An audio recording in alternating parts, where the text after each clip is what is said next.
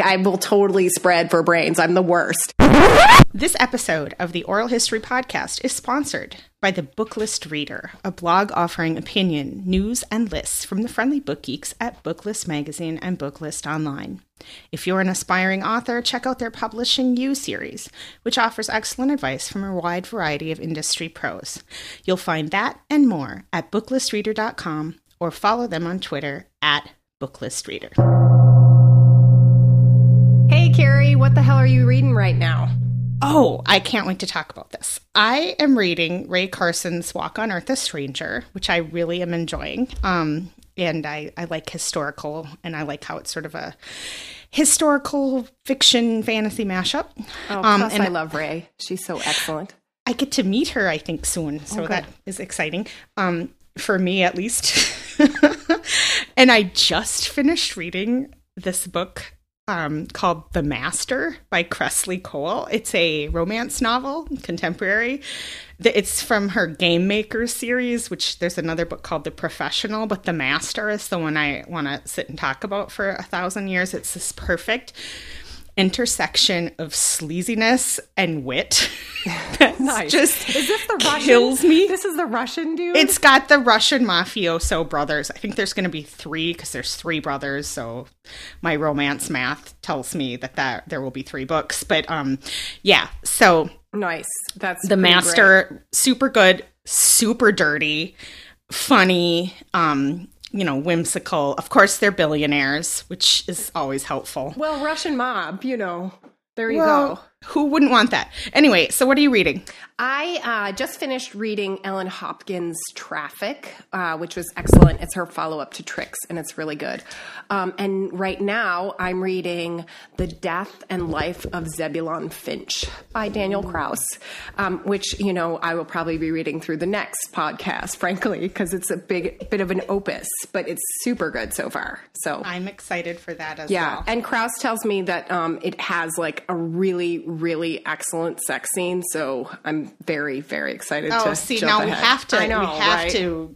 Yeah. Okay. Way to get us to read it, DK. Okay. Well, so yay. Today our topic is illicit relationships, and we're going to discuss how engaging in these kinds of relationships can contribute to one's overall feelings about themselves as sexual beings. And we're also going to talk about some books that tackle the subject in a variety of ways. But first, we wanted to give a shout out to those who have been recommending our podcast and writing in ideas for topics. We love hearing from all of you. We love that all of you are enjoying it. We love that we have more listeners than just Daniel Kraus. That's super fun for us.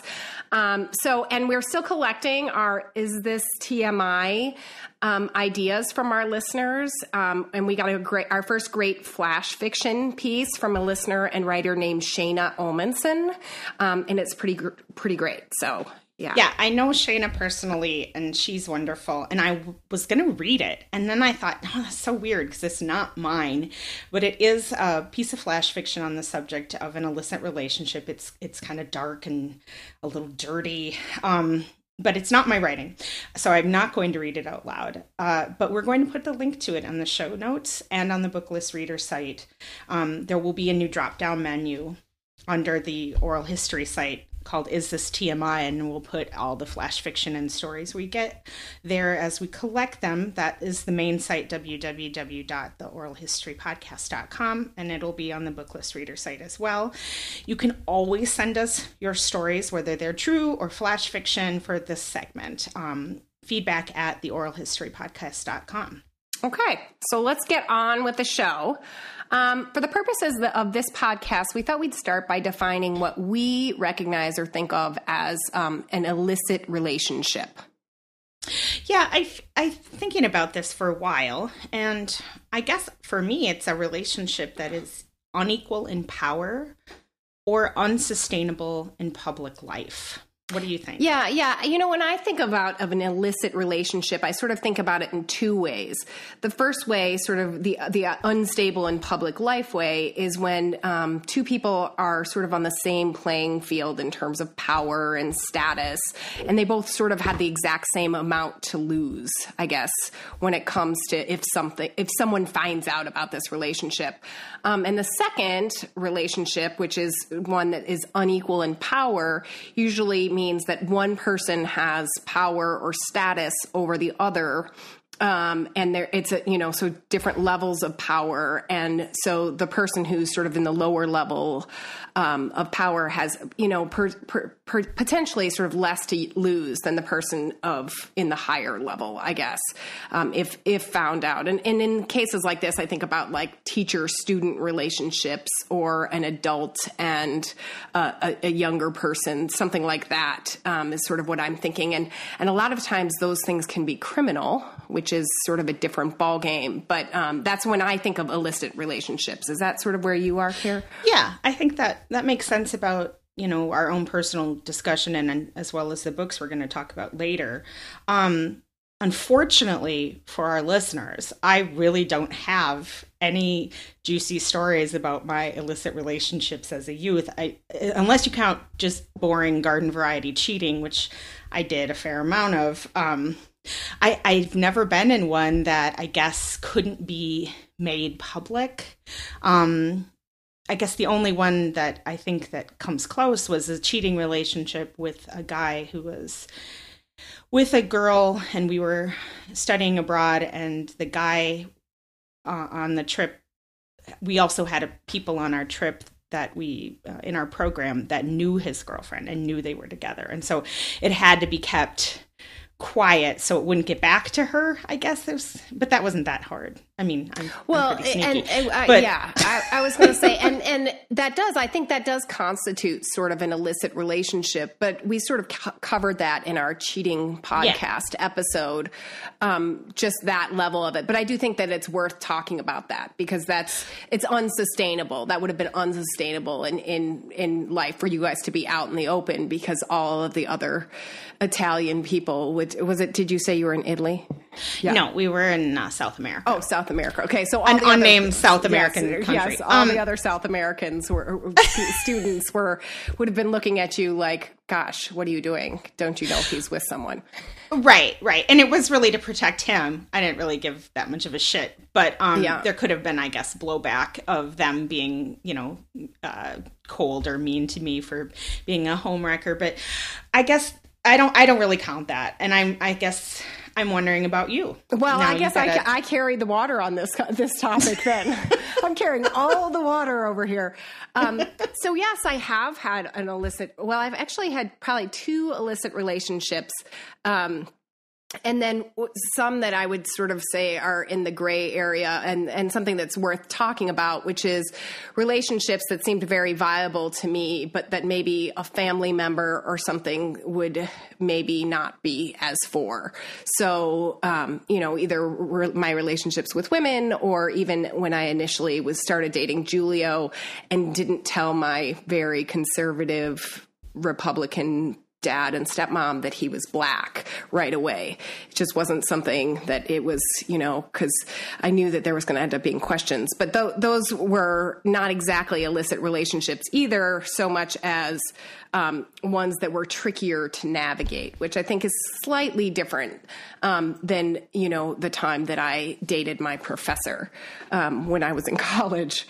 And I think why that was an illicit relationship, other than, the 30-year age gap, was also because he was actively my professor at the time. So he was grading me. Okay, well, now I'm gonna grill you a little bit. All right, hit me. Let's unpack it. So, I mean, I suppose you could speak from any of these relationships, but how are these relationships that we are calling illicit, how are they different? How's their chemistry different from other kinds of, I guess you would call, above board, public, endorsed kinds of relationships? How do they feel being inside them? I think if I was really going to think about it, I would say let's just sort of focus on dating my professor, dating this older man.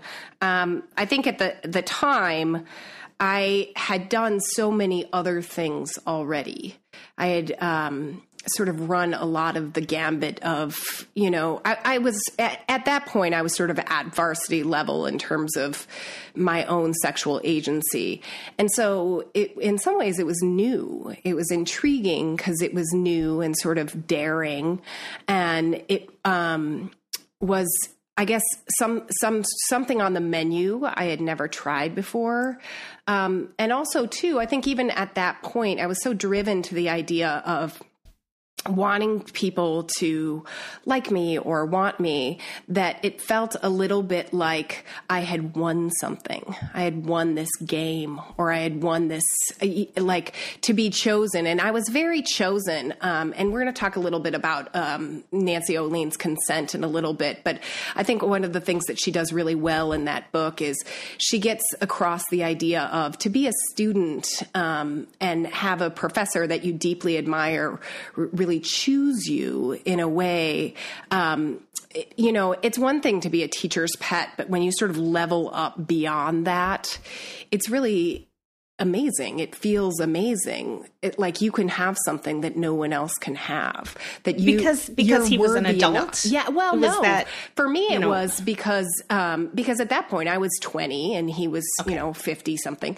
But that I think for me, it was that I was worthy enough that he was willing to take the risk, that even though I was his student, and there was no, it was a really gray area in terms of, whether or not students and professors could be dating, because it was a different program. It was like an abroad program, although it was our college's abroad program. So technically he was our faculty, but, so it was sort of a gray area, but even still, it felt like it was a risk. And the fact that he was willing to make that risk for me felt really huge. Like it was a super big deal.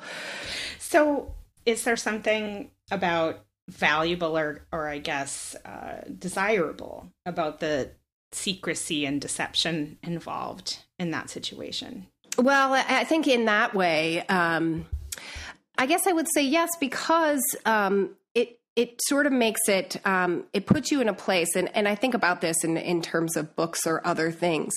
It puts you in this place where only you and this other person know that this is going on. And so already, anyone likes to be a secret keeper. You love to be the one person who knows something that no one else knows. My God, I love that still now, right? Like, don't you? To be like, ooh, I've got this one thing I'm just holding on to. No, I can't. It's hard for me. I'm a big, yeah. Okay, go ahead. Right. But so it's, when I guess I like, and maybe it's because I had this legacy of carrying secrets that it felt like, such a big deal. But I think there was that idea of when it's something only you and someone else knows. And then I think there's also something about being special to someone, feeling like, wow, he's willing to risk possibly his job. Later on, I found out it was his marriage, which I didn't know he was married at the time.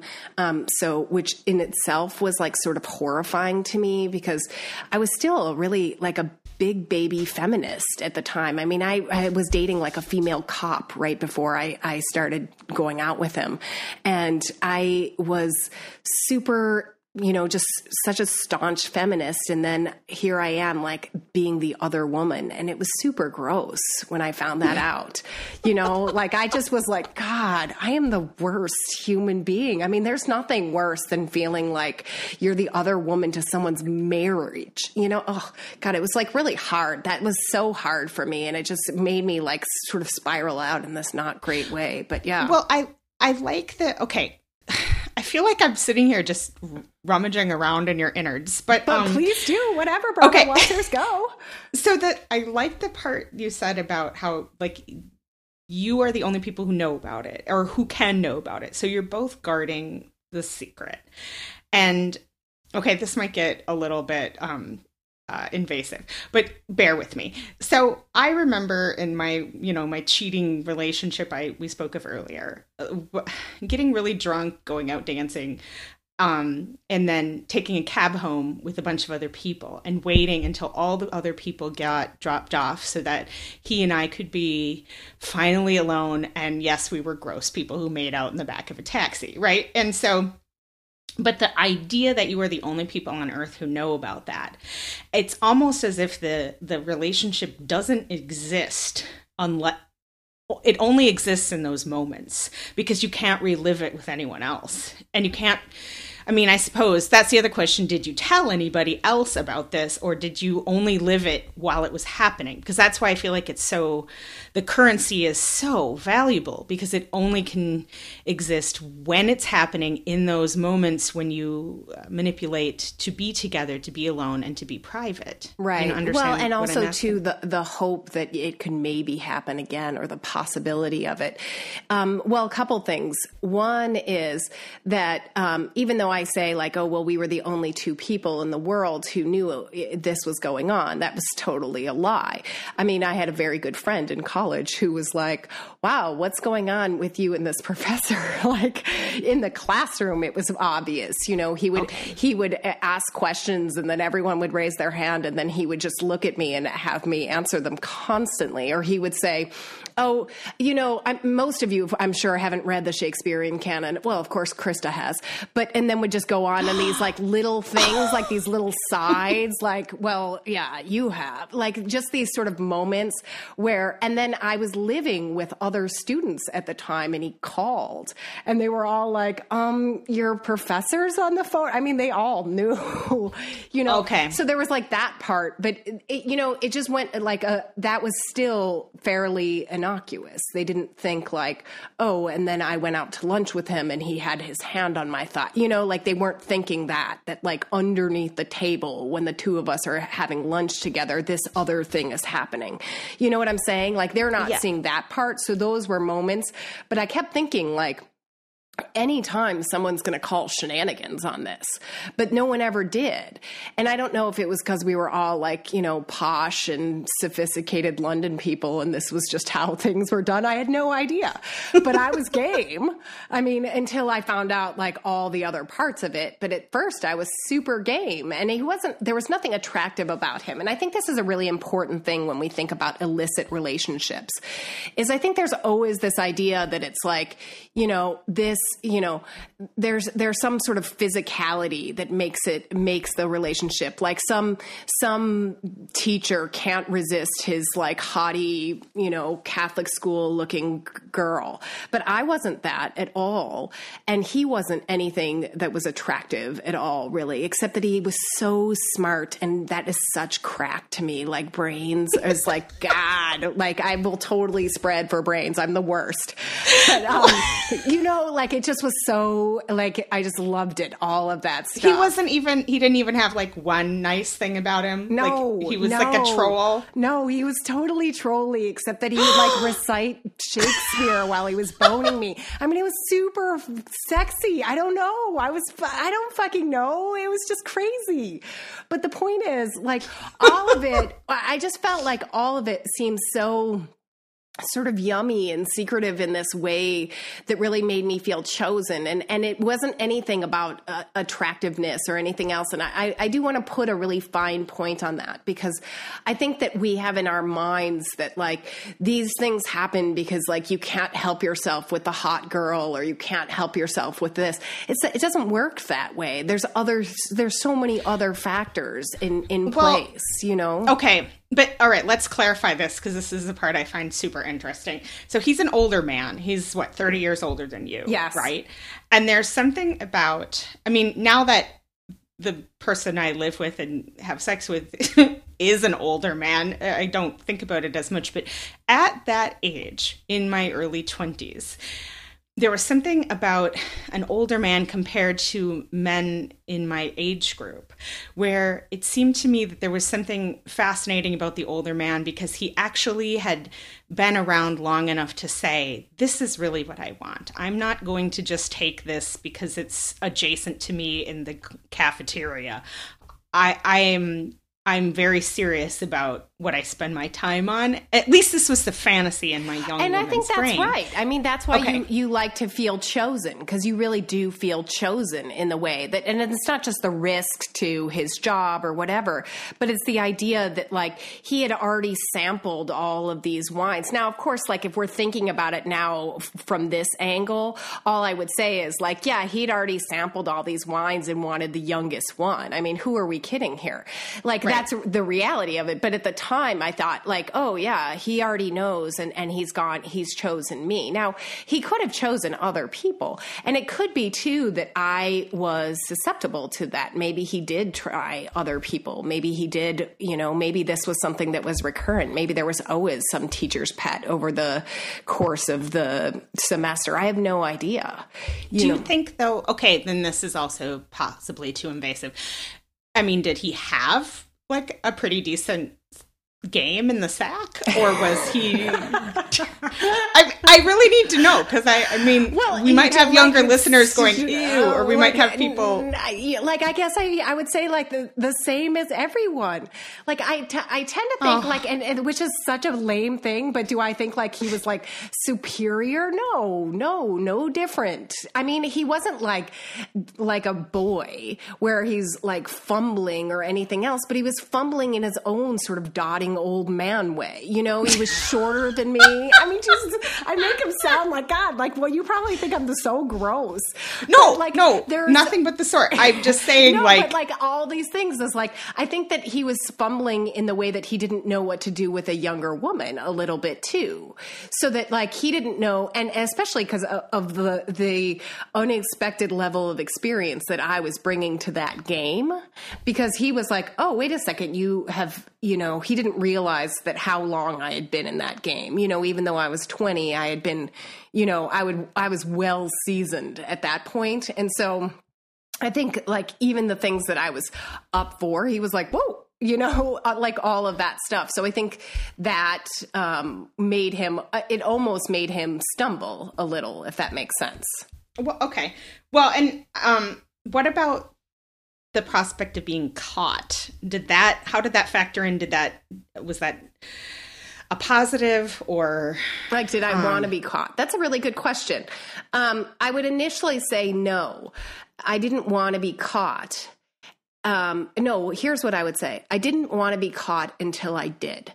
And the reason I think that I did want to be caught was because I wanted it to end. Like the novelty of it was done. I didn't want to stay with him for the long run. I mean, he lived in London. Like, what was I going to do?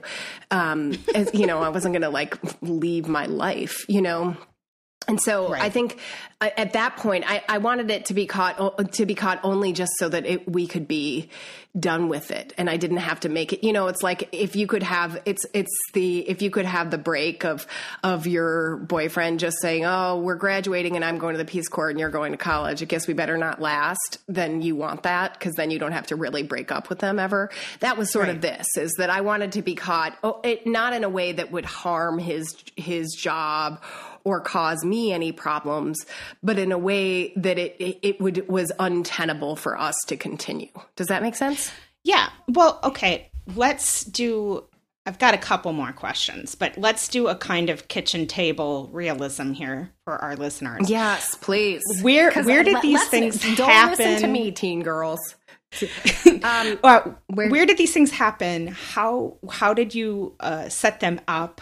Give us some settings for which we can imagine this illicit relationship. Where did all this shit go down? Mostly my flat. I mean, I was living with other people, but everyone was out and about all the time. There was all these trips and people going to other places, and I was renting a flat with other people. And they would just be out. They would go on a weekend, and they would go to Stonehenge or something for the weekend, or Scotland or some damn thing. And I just always passed. I was always like, no, that sounds lame. Like Stonehenge. I passed on Stonehenge to bone this dude. I mean, how worthless am I? This is why. Don't listen to me, girls. If you're listening, girls, don't listen to me. Don't follow my life. Go to Stonehenge. Go to Stonehenge. It's so much more worth it. Like, damn, I totally missed that. Never seen Stonehenge. So like that, and it just made it easier. And it was stupid. I mean, if you think about it, why did I never say like, let's meet at your place? Like I just didn't, and how it would start. I mean, it was really sleazy. It was like, it started in a restaurant. And I always think like, how do people start affairs? I always ask this, like when I've talked to you about it, I was like, how does that even go? Like, I can't imagine just like sidling up to someone and starting an affair. How do you like figure out all the navigation? But then I have to think about this, and it was super easy. He just said, come and I'd like you to read some of my work. I mean, my God, could I have been more of an obvious cliche? He wanted me to read some of his work. I mean, he was just looking for like a nubile young girl who was going to adore him. And sure enough, like I fit the bill. It was kind of embarrassing. And you don't realize this. This is why I can't wait to talk about, and I'm just going to jump ahead for a second, just because Nancy Olean's Consent is so good and how it captures this idea of what a girl is feeling, which is important, and like someone thinks she matters and all of these things, and like she's worth it, and that she's talented. Because that was the other thing, is he always made me feel really talented.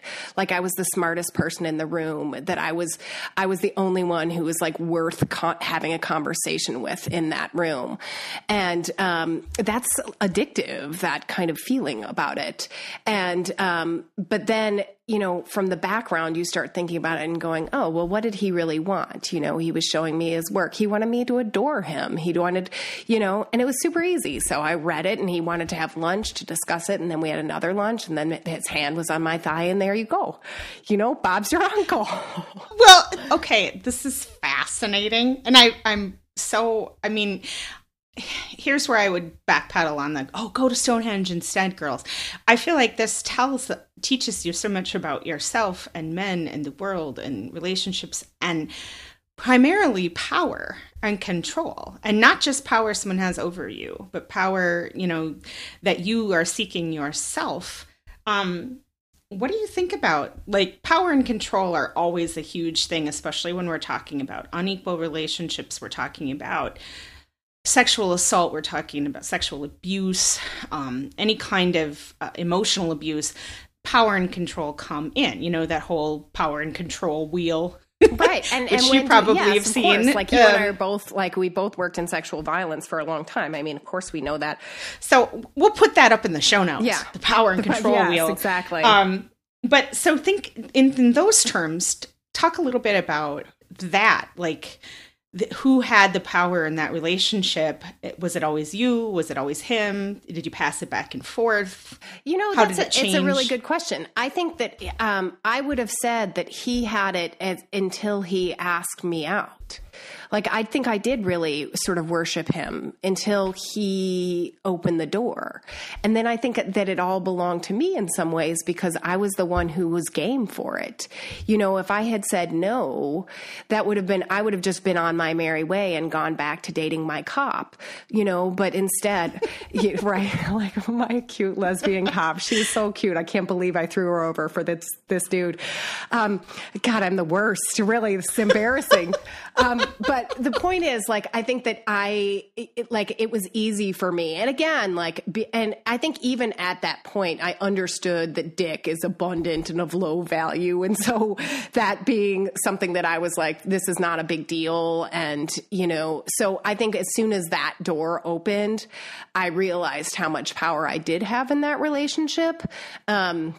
But again, what's interesting here to me, and what's interesting a lot of times when I read books that involve teacher-student relationships, is the issue of consent. Now, I was 20, so like technically I was definitely consenting. I was of consenting age. 17 in Illinois is a consenting age. But you do have to wonder, like, at a certain point, like, how much manipulation or coercion is happening here. And like, if I slid this down, 4 years and I was 16? Would it look different with a high school teacher? Like, would this look, all of these things? Yeah. And it really does. 4 years makes a really big difference. But even then, I would think like anyone on the outside of this, if someone told me, oh, I had a relationship with my professor, my active professor, when he was 30 years older than me, I would probably say, like, this feels like dubious consent. Like he had control of your grades. Although even at that point, like I didn't care because I was about to graduate. I graduated early and I didn't think, I was like, good luck. I mean, I didn't feel like he would ever use my grades to manipulate me. If anything, like I'm sure I got a way better grade in that class than I deserved, but I didn't, like I didn't think that was part of the dynamic, although I think it could have been, I mean, right. And maybe it is in other relationships with teachers and students. I don't know, but I think... Well, I think that power, it's interesting how, once you find out that you have something this person wants, for a moment, the person that we look at as vulnerable does hold a lot of power in a creepy way. Yeah. But it's true. I mean, but it really depends on your ability to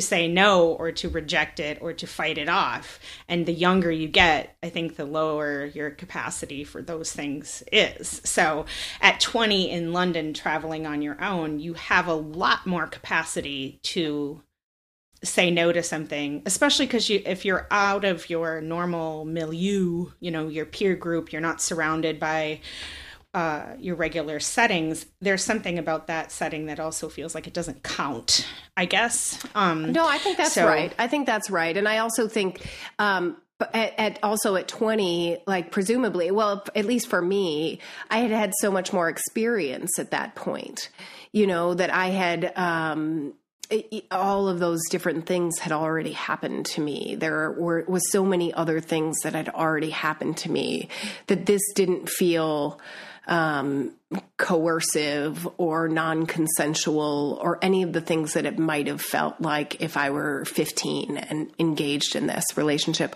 And yet I would say to you, Carrie, even though I absolutely would recognize a 15-year-old in this relationship, that it would not be consensual, that it would be all kinds of problems and everything else.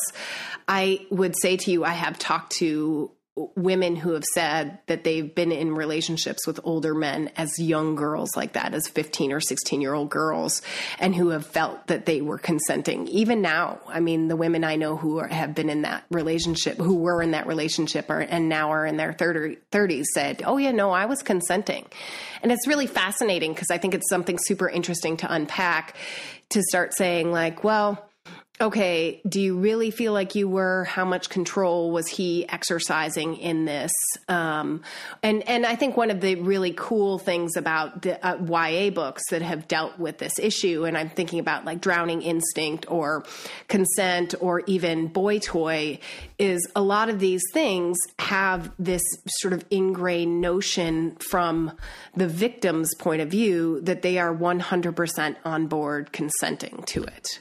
I think that's the thing that makes everyone really uncomfortable, because we know that age 18 is very arbitrary. To decide we're all of age at age 18 is kind of ridiculous. I mean, I know a lot of young men at age 22, their bodies are still growing, their minds haven't developed yet. So to say that they're an adult at 18 is, arbitrary. Same with, you could say a girl could have the mental capacity of, an adult decision maker at 15.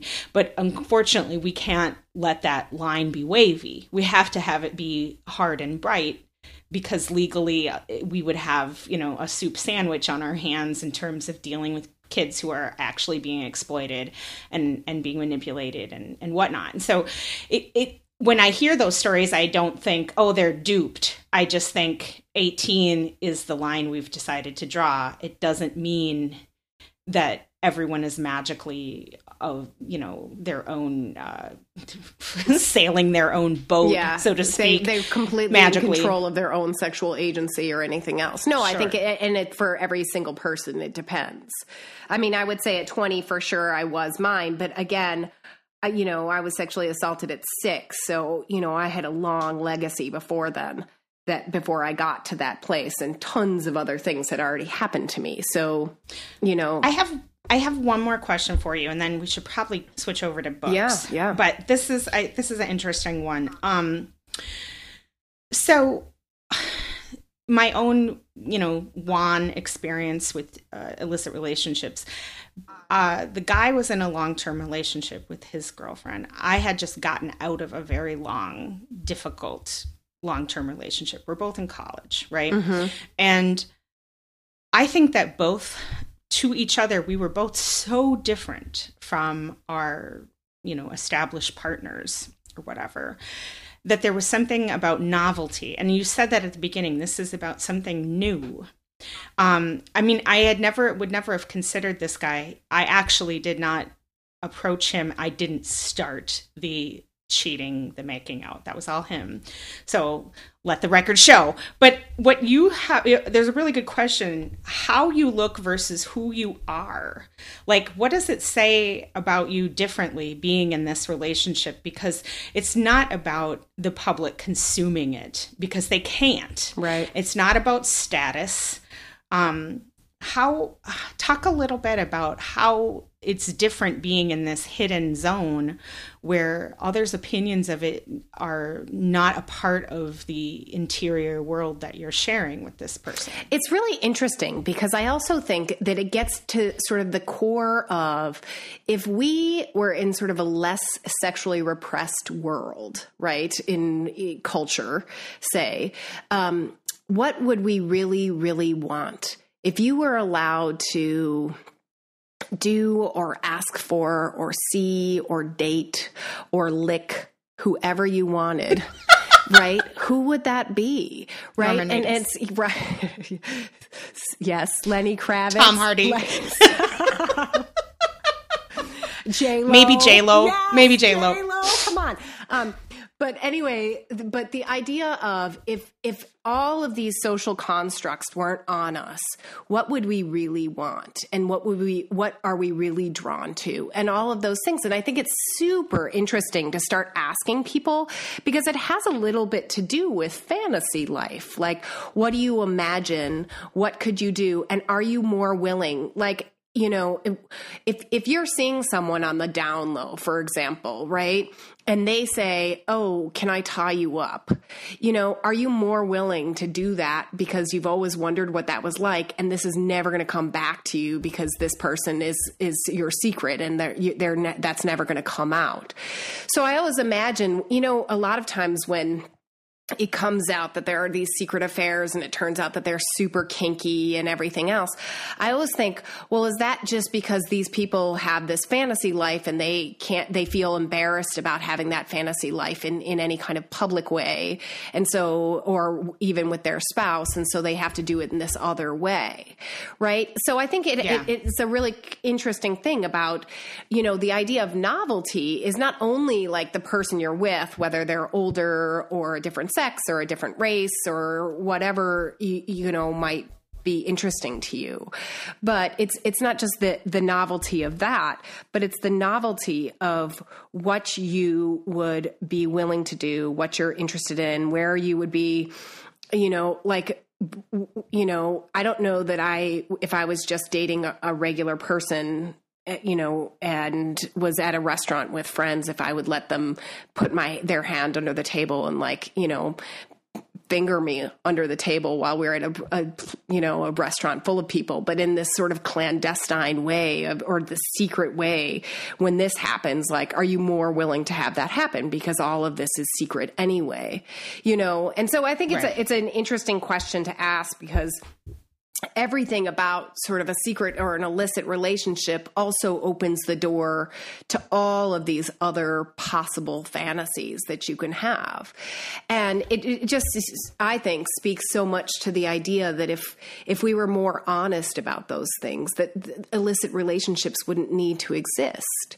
If we were allowed to be, and I'm not talking about like people who have freaky pedophile fetishes or those kind of things, but just normal things that you might be interested interested in, or, you know, maybe that are slightly kinky, but aren't that kinky, you know, whatever that is, does that allow, do less illicit relationships happen if, you know, you could overtly say, hey, I'm kind of into the idea of like, you know, BDSM or whatever it is, you know? Well, the counter to that is if we could all just be open about our crazy fantasies about Tom Hardy and licking Jason Statham's bald head, just for an example. Like, if we could be that way, I still don't think that would stop illicit relationships, because I think that if you're with somebody, they have the whole context of you. And kind of the fun part of being with someone who doesn't know you as you are situated in this world is that that part of it, your fantasy doesn't seem as crazy and weird and off brand or off message. It's like, what, as far as you're concerned, you know, they don't know anything. And so I think there's a kind of freedom in that it's just never going to stop it. Oh, see, that's interesting to me. Like, don't you think, I mean, you have now been in a relationship with someone for a long time, as have I. Don't you think that you could basically bring anything to your game with Adrian right now and he'd be like, sure, okay, you know? Yeah, I do. But at the same time, like, there is a pleasure in having those things solitarily. And I think that he is the same way. I mean, they're just not things that you slop around the hog trough, this information. It's really private, you know, which is why I think it's very embarrassing in a lot of respects to write stories about how you think the world is. It's like showing people your kind of fantasy life in a way. They don't realize that's what they're consuming, but they are. And so, you know, I don't know. Like, I don't feel like there would be any repercussions. He wouldn't like throw me out of the house with my suitcase on the curb, but it just that I think there's something that's sort of killed when you do talk about it openly and in a really probably, you know, sex positive life coach kind of respect. Oh, but that's not how you do it anyway. Like, no, I don't know. Like, you know, if someone says like, get out the video camera, you're not having a sex positive conversation about it. You're like in the moment. You go, okay, you know, that's how it works. I mean, well, and I wouldn't even be at this point, like, and Adrian has said this to me too. Nothing you do will ever surprise me. Well, even if you do something shocking, I won't be surprised by it. Like, and I think that's, you know, why people cheat in a lot of respects, because of the search for novelty, which I feel kind of neutral towards. Like, I feel like it's very understandable, that search for novelty. There are people that have a greater need for that. Yeah. I'm not one of them, because I'm a fucking boring bump on the log of a lady. But no, like, I think that that's not true. You're the least boring person I know. I think it's because you are partnered with someone who you two have figured each other out, and you both are pretty open to whatever, you know, your own stuff is, and that you're both kind of bringing your game most of the time. So I think that's probably why it seems less of an option for you, or something that you would be that intrigued with, is because I don't think, again, as you even just said, if anything that you propositioned Adrian with, he would probably just shrug and go, okay, if that's what true. You want. Although this week I feel that neither of us are bringing our A games, and sometimes that happens. He can go soak his head this week, because I'm very menstrual. Okay, let's talk about the books. Yes. How about? Should we do that? Let's move on. You want to go the first? I will, just only because I've talked about consent so much. So Nancy O'Lean wrote this great book called Consent, which is actually not coming out until the first week of November, but I think our podcast will probably be out by the time it comes out. It is excellent. One of the things I loved about this book, not only is the very, very layered and nuanced ways that the girl was thinking about her relationship with her teacher. So the girl's name is B, and she has a complex family situation. But not only the way that she was thinking about her teacher and how she really felt chosen and picked and wonderful, but you really sort of were taken along on the journey. Her teacher's name is Dane, and he's younger. So he's like just gotten his master's. He's not a troll. No, he's not a troll at all. I don't remember if he's dreamy or not, but again, I think that's irrelevant.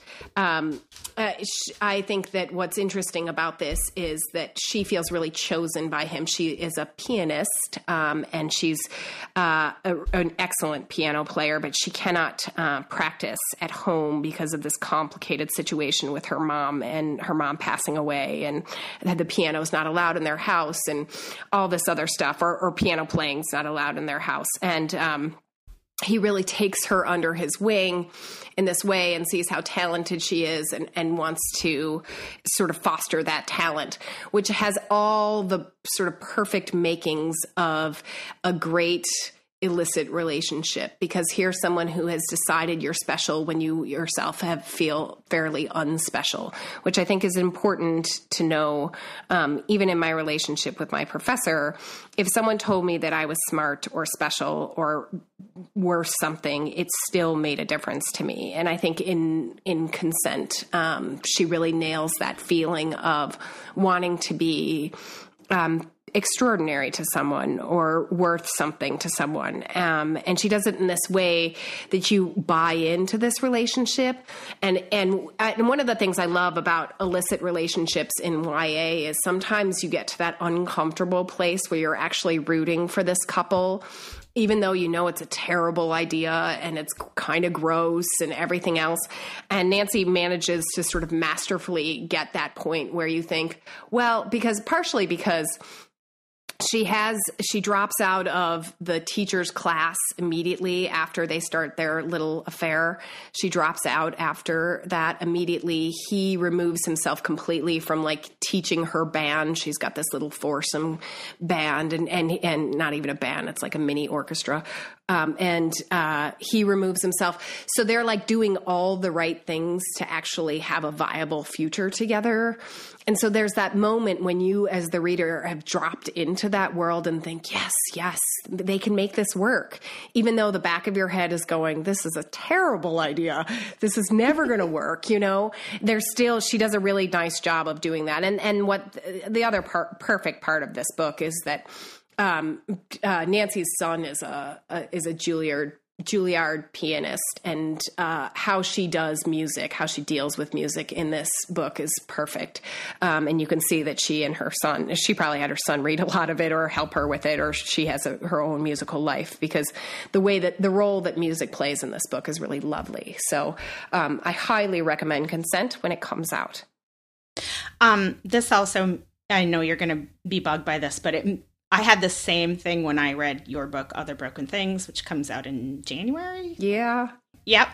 Where I'm not supposed to be rooting for Natalie to get together with this dude who's much older and trying to be her sponsor, and she needs to get sober.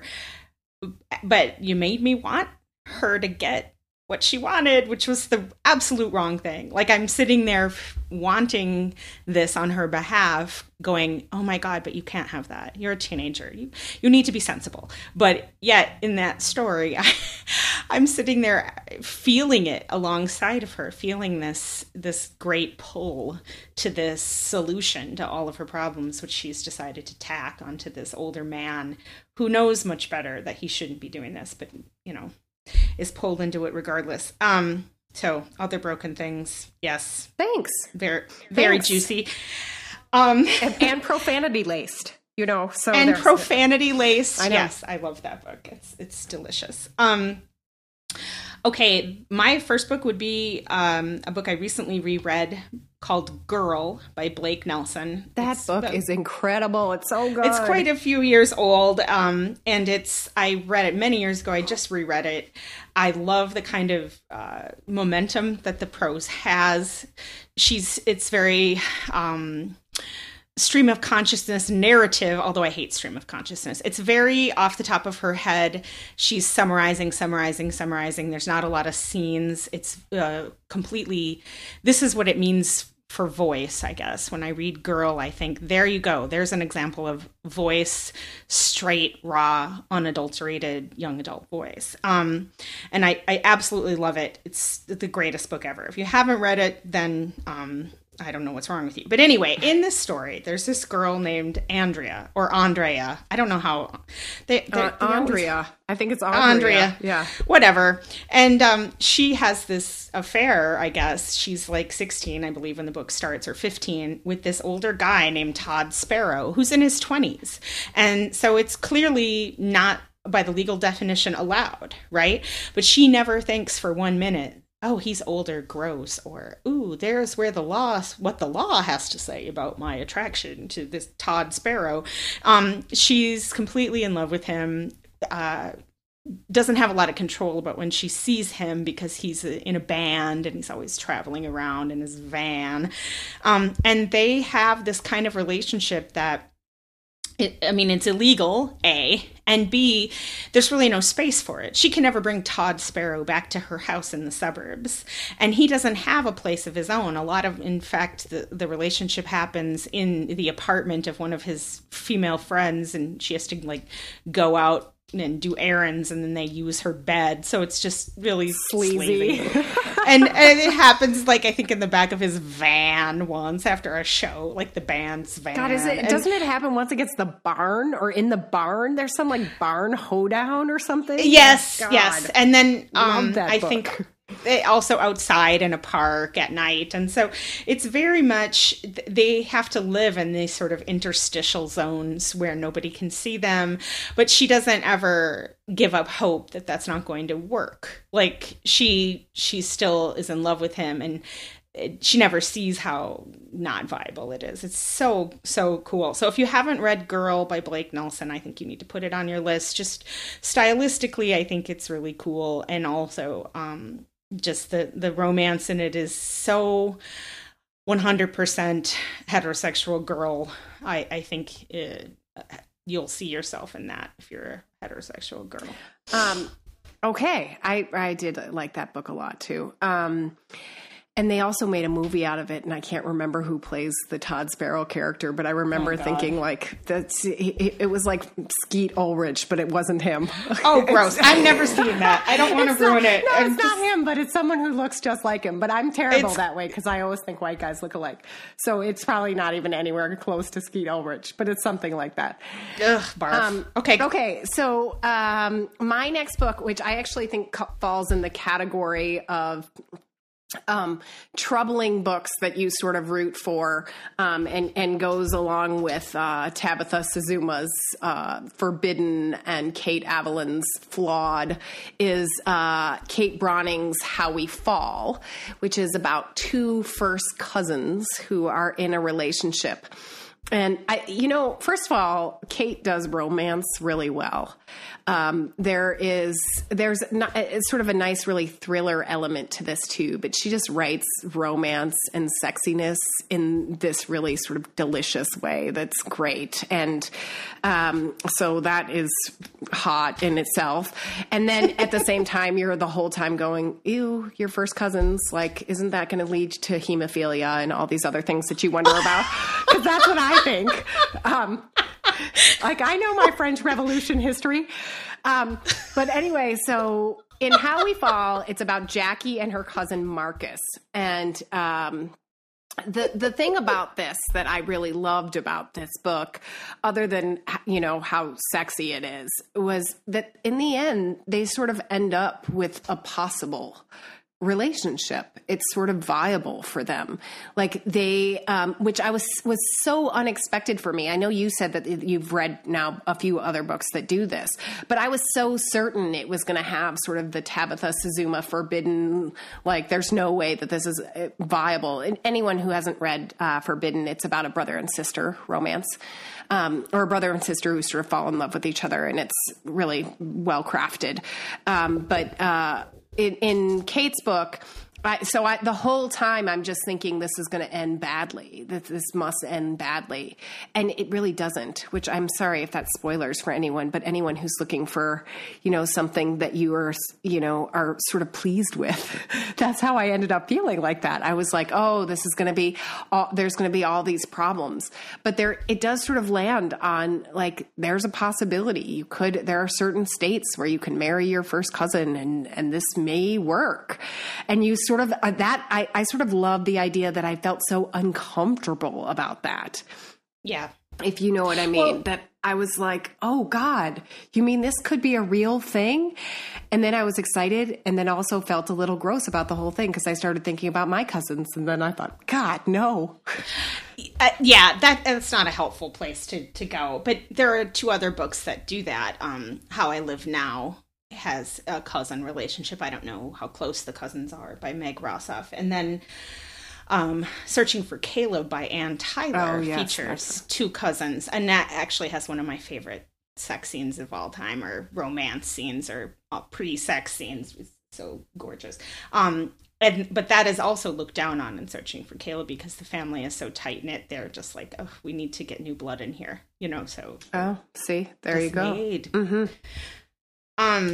Okay. God, the show notes are going to be long for this thing. I know. Okay. My next book is Out of Darkness by Ashley Hope Perez. What a beautiful book that is. Which is a beautiful book. Beautiful book. And if you like historical fiction and you like YA and you like romance and you just like reading gorgeous sentences, this is the book for you. In this book, the relationship we're talking about is between a guy named Wash and a girl named Naomi. And Wash is a black kid from a certain part of the town in Texas. And Naomi is a Mexican-American girl who's been adopted by her dead mother's husband, who's a white guy. And he has had children that are twins. Naomi's father is not this white guy. It's some other dude that died a long time ago or isn't in the picture. I can't remember. But anyway, so they have this relationship, which has to be hidden because Naomi is trying to kind of take care of her cousins, but then also she can't really navigate the white world her stepfather expects her to be in. And Wash helps her do things like get groceries because she can't get groceries at the white people's store because she's Mexican. But then her stepfather doesn't want her going to the store that the black people go to, that Wash suggests she goes to. And so anyway, they have this relationship, which is also based on caring for the younger 2 twin siblings. And the stepfather is very disapproving of all of that, and he's also sexually abusive of Naomi and has been for a while. And she wants to get away from that, obviously, but she doesn't want to abandon her brother and sister. And so her moments with Wash are completely stolen. They kind of exist out of the time that the 2 of them live in, which is that neither can they be having any sort of relationship, but there's really no space for a black boy and a Mexican girl. There's no precedent. And even Wash is trying to think, well, maybe if we got, to Mexico and we got far, far away from here, maybe it would be okay. And the whole time you're reading it, you're thinking, it's never going to happen, buddy. There's really no public space for them in the time that they're living in the early 30s. And so it's so beautiful because the place that they have to inhabit is, you're sitting there from the future just hurting for them. I know, because right? There's no space for it. Like the up against the tree thing when you're just that moment where the 2 of them are up against that tree, and I was like, oh God. And then you just know there's just no options anywhere. Right. Yeah. And he's kind of a ladies' man. He's sort of a sweetheart and a flirt, and it's such a good book on so many different levels. And Out of Darkness. So that book is excellent, and heartbreaking too. So, all the things that I love in books. And speaking of both excellent and heartbreaking books, my final book is The Sacred Lies of Minnow Bly by Stephanie Oakes. This is my pick. I have long said since the beginning of this year, I've said that this is my pick for what I would call the Krista Morris pick of the year. I love this book. I have so many wonderful things to say about this book. It's extraordinary. It's about a girl whose very poor family has been sort of duped into heading up to the mountains with several other families to be part of this cult. And the way that the structure of the story is really interesting because it's sort of told through what's now happened is that the cult has been completely burned down, and the leader of the cult, whose name was Kevin, and it has been killed. And this girl, Minnow, is in protective custody because they think that she had something to do with it, even though she has no hands.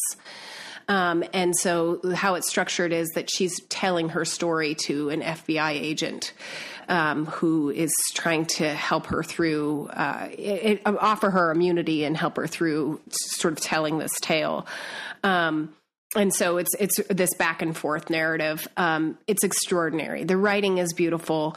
And the particular illicit relationship in this is between Minnow and Jude. And Jude is a Black guy who lives in the mountains also with his family. It's separately. And the issue isn't that he's Black. It's actually that he's not part of this cult.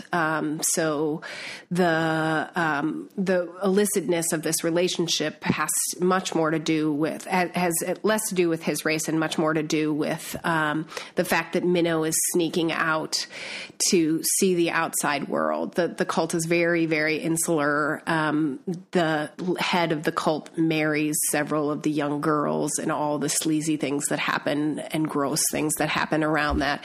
It's an incredibly difficult book. But these moments between Minnow and Jude are sort of wonderful because Minnow had gone for, she was fairly young when she headed up to the mountains. And so in this strange way, Jude is opening up the world to her, even though he is in the mountains too and sort of homeschooling his sister. And it's like very strange in this way, but they become these kindred spirits. And what ultimately happens is super heartbreaking between the two of them. But the relationship itself, their moments together are some of the best I've ever read on page. They're just excellent. So it's extraordinary, this book. I highly recommend it. Sneaking out is really the best. It's really well, the best especially ever. when you're sneaking out of a cult of crazies. I mean, Jesus, seriously. Yeah. Okay, the last book then of our show will be Still Waters by Ash Parsons, which I really, really love this book. And it's kind of a thriller and like psychological thriller. And it's narrated by this guy named Jason, who's very much motivated by the prospect of getting money so he can get he and his little sister away from his abusive father. And they live in really dire circumstances financially. They don't have a lot of choices. And so he's trying to get them out and get away from him and get them to a better life. And he gets caught up with this rich guy who goes to school with him, who makes this proposition that he hang out with him and he'll pay him to hang with his crowd because he's got this other separate agenda.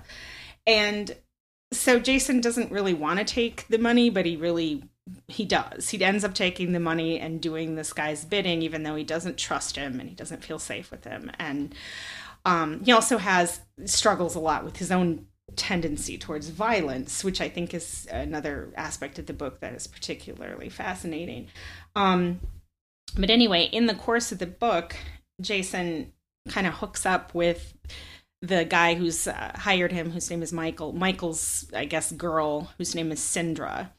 And Ash Parsons wrote a really great post for Teen Librarian Toolbox about kids who don't triumph over abuse, or they don't triumph over rape, but that they just outlast it and they survive it. And both Sindra and Jason are good examples of that. Yeah. They don't win. They just are able to finally get away. And that narrative is so important. And that's definitely in Still Waters. You see how that narrative matters. And we often don't get justice when we're talking about children being exploited and abused and harmed. And so anyway, so he and Sindra have this relationship, and he can't really tell. He's never been with a girl, but he's so... the intoxication of somebody liking you and wanting to be physical with you and touching you is clear. And so he succumbs to that against his better nature. But then you can kind of see her vulnerability in it too. But they can't really exist because they're both being manipulated by this other boy. Mm-hmm. And so he can't trust her, and he can't trust himself. He can't trust this Michael guy, obviously. And so it's like there's no space for this to happen. There's not enough oxygen in the relationship to make it happen, because these people are broken and desperate. And it doesn't matter, that they get on well physically or that they like each other, because the circumstances will not allow it. And it's a really good book for a lot of other reasons, but that is, I think, a kind of illicit relationship that it's just one that can't be held in the public that these kids live in. And it's a great book. I really recommend it. Yeah, all of our books this week were super good. I'm very excited about this. Okay, I think we should probably wrap this up, huh? Right. Next month, we're going to go a little bit into the weeds, and we're going to try and do maybe something different, which is will be like a holiday special. So we'll talk about books that we read as teens that helped us develop our thoughts and feelings about sexuality, and basically made us the filthy and candid co-hosts that at least 3 of you have grown to love. It should be really exciting. It'll be packed with recommendations, and we hope you like it. So let us know in the meantime if you have any viewpoints on illicit relationships that we didn't cover. We'd love to get your listener feedback and your questions. You can leave them on the Booklist Reader site. You can leave them on our website, www.theoralhistorypodcast.com, or you can send us book recommendations and responses to our email, feedback@theoralhistorypodcast.com. We've got some really great book recommendations via email. I'm really happy to talk to anyone about books, so don't feel shy about that at all. And we love hearing recommendations for sure. So please let us know those. And you can listen to the shows and subscribe in iTunes or Stitcher, or leave us a comment. Yes, and when you review us on iTunes, it helps people find the show, makes us feel important. I never have anything bad to say about that. Okay, and we'd like to thank our sponsor, the Booklist Reader. I'm not going to do that whole thing because you already did it up at the front. So we just know that we love you, Booklist Reader. Thank you for sponsoring us. Yeah, that's it. And we should also thank Andrew Carr for doing all of our technical stuff. Yes, so it sounds good because Andrew Carr is super helpful that way. Yeah. Thanks, Carr. So until next time, remember, sex and books are 2 things that are better when you talk about them. Bye. Goodbye.